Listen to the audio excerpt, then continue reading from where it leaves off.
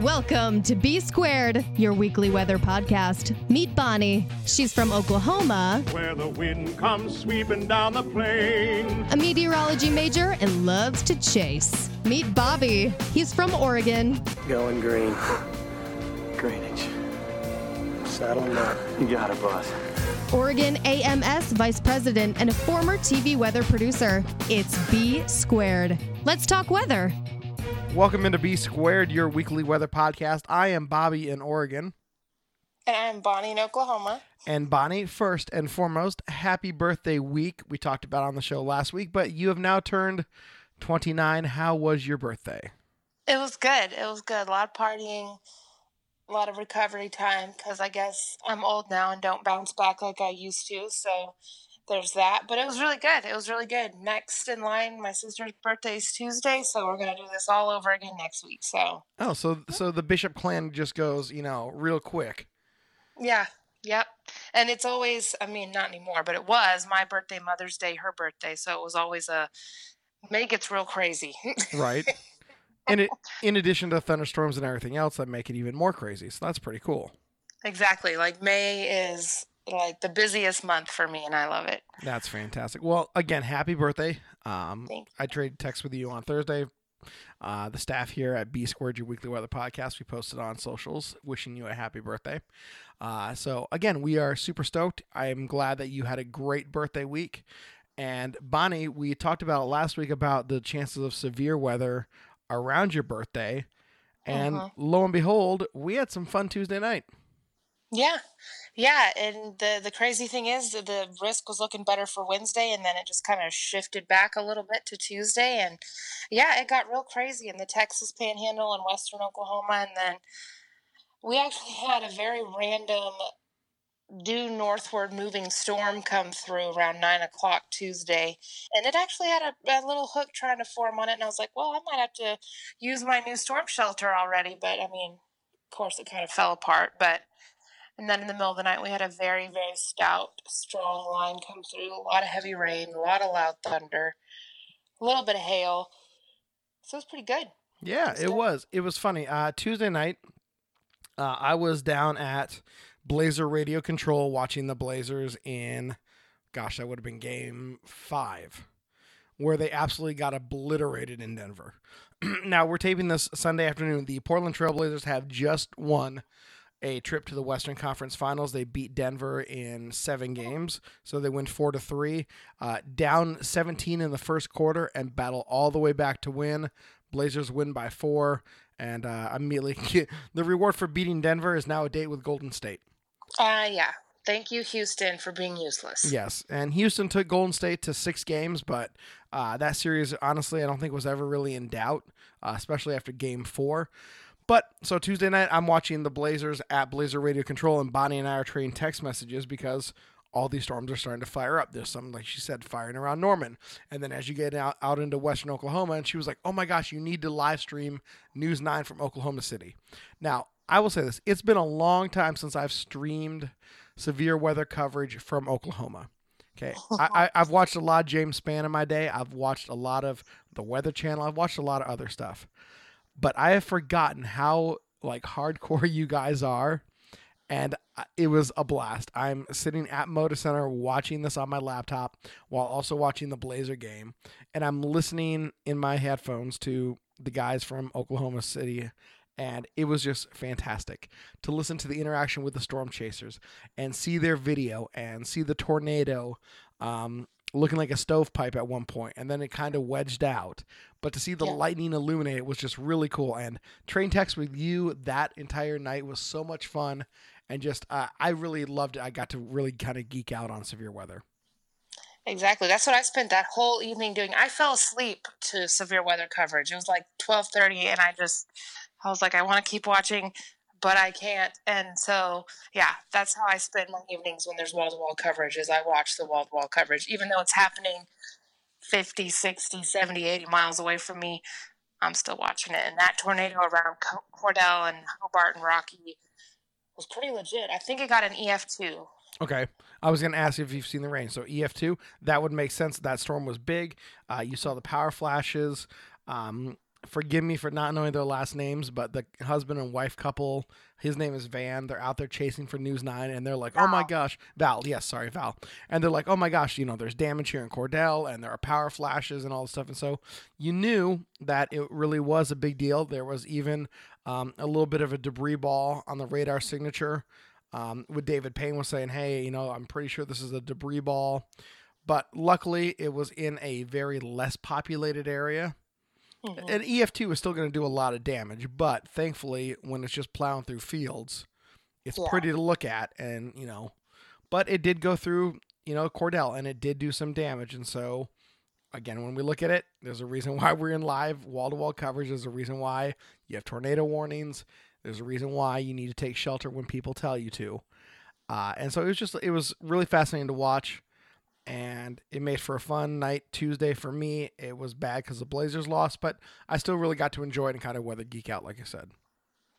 Well, and they were watching that storm for over an hour before it finally put down a tornado. So, I mean, they watch it. So in some communities, some states don't cover rural areas as much because it's not major populated metropolitan areas, but not here. Like, they started out in the Texas Panhandle, so they brought all those storms into Oklahoma, the storm chasers did. So News 9 does it well.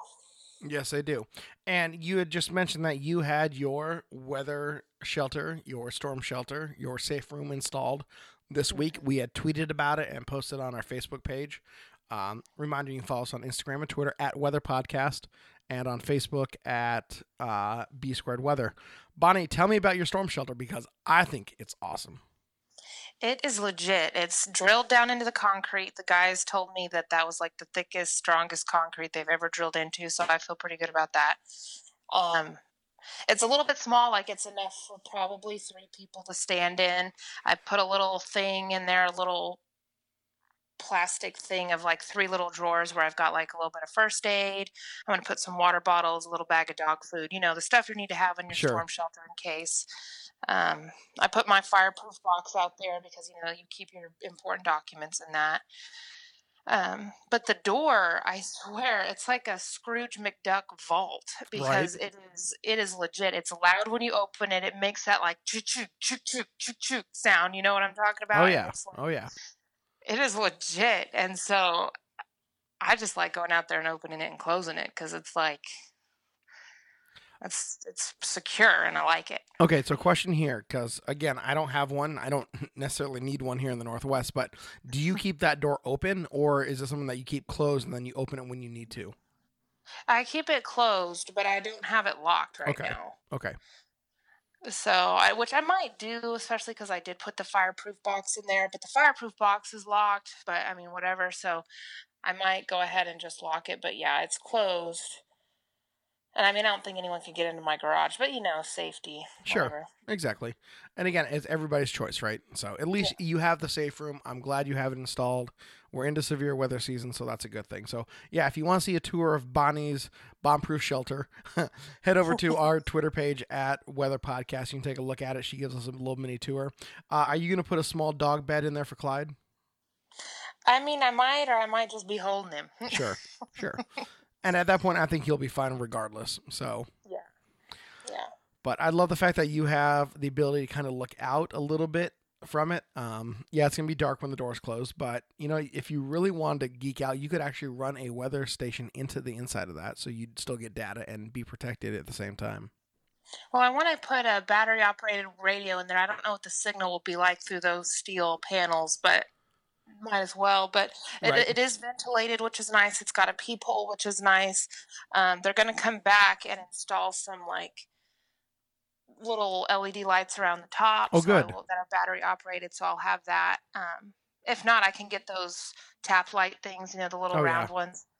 So, I mean, there's a lot of options for it. And that's pretty awesome. I mean, the fact that you even have one is amazing. One of my favorite things about it is if I move, they'll come take it and uninstall it and reinstall it in my new house. Really? Yeah. Wow. Or if I need it bigger, they'll come expand it. I mean, I'll have to pay for the expansion, but it's expandable because it's just a bunch of steel panels that are bolted together with these ridiculous bolts. They left one, so I'll take a picture of the bolt by itself and put it Please. on our Twitter. Yeah, no, please do. I want to see that. I know our listeners would like to see that as well. But It's again, great. congratulations on that. It's been, an awesome week. What do you guys have coming up forecast-wise?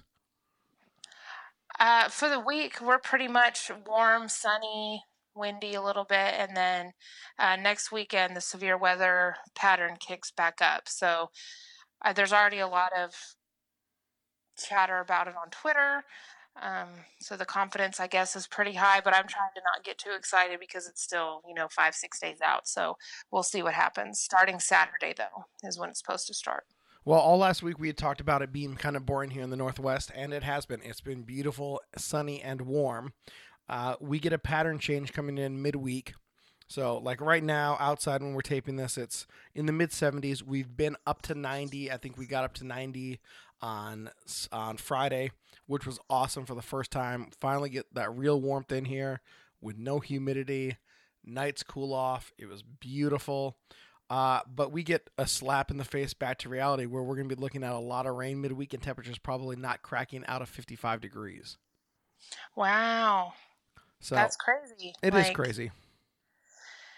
I mean, y'all need to figure it out. Are you going to be warm or are you going to be cold?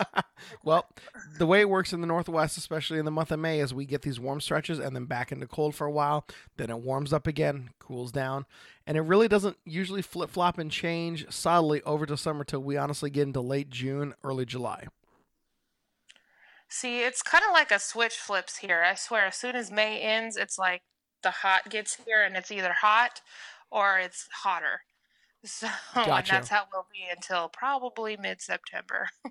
Oh, well, that's not fun. Well, I mean, it'll be all right. I live close to Lake Thunderbird, so I'll just spend the weekends down there. Yeah, that's fine. Your next purchase will be a boat. Exactly. Oh, Clyde would look good in like a little captain's hat.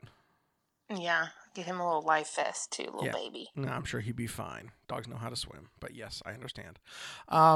Well, just it's that time of year again. Now we're just kind of waiting for storms to fire. Nothing in the tropics. We are now out of, Hurricane Preparedness Week, which if you follow the National Hurricane Center on Twitter, fantastic follow. You must do it if you are hurricane buff. Most weather geeks already do, but if you're kind of a novice, follow the National Hurricane Center on Twitter. Great stuff. They did a media tour, multiple cities with lots of their aircraft. Looking at the pictures, the kids were interested. I love that stuff. And I know we talk on the show a little bit about STEM, programs, but that outreach is really cool. A chance to kind of get there, talk to the hurricane hunters, see what they do, see the aircraft they fly in. It's pretty awesome. It is. And the aircraft they fly in is ridiculous. The nose is just a big old radar that usually comes back kind of smashed up. And the aircraft they use is super fascinating. Everything we do in the name of science. Right. Usually ends up in damage, either being blown up or hit by hail. Right. Yep. Hail has busted up a lot of planes. Right. And I'm sure you saw the pictures this week of some severe thunderstorms that went through Houston and had wind-driven hail, and the side of the house looked like it was shot up. Yes. Ugh.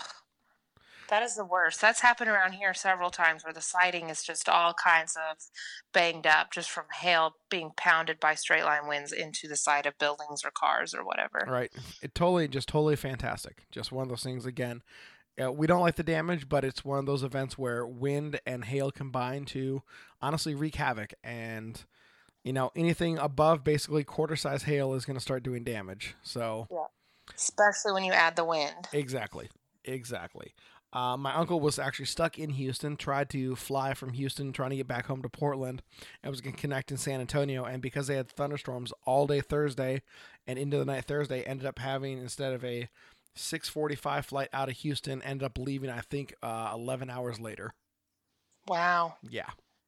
So weather wreaked havoc, and he was flying United, and they, sent out the blast email to everybody saying, hey, we apologize, but sometimes we can't control the weather.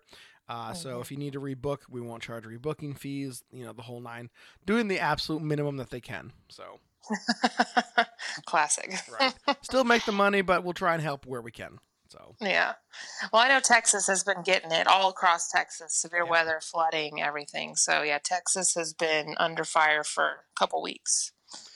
But like we said, now we just kind of sit back and wait for the tropics to start firing, wait for this next wave of storms to come through. And Bonnie, like if they said, if the forecast that we've seen on Twitter today, do verify, it could be a very, very interesting weekend as we get into the plains. Yes, definitely. And days to come, because they're talking about a pattern setting up. So we'll just see what the last couple of weeks of May have in store for us here. Right. And we cannot wait to talk about it here on B Squared, your weekly weather podcast.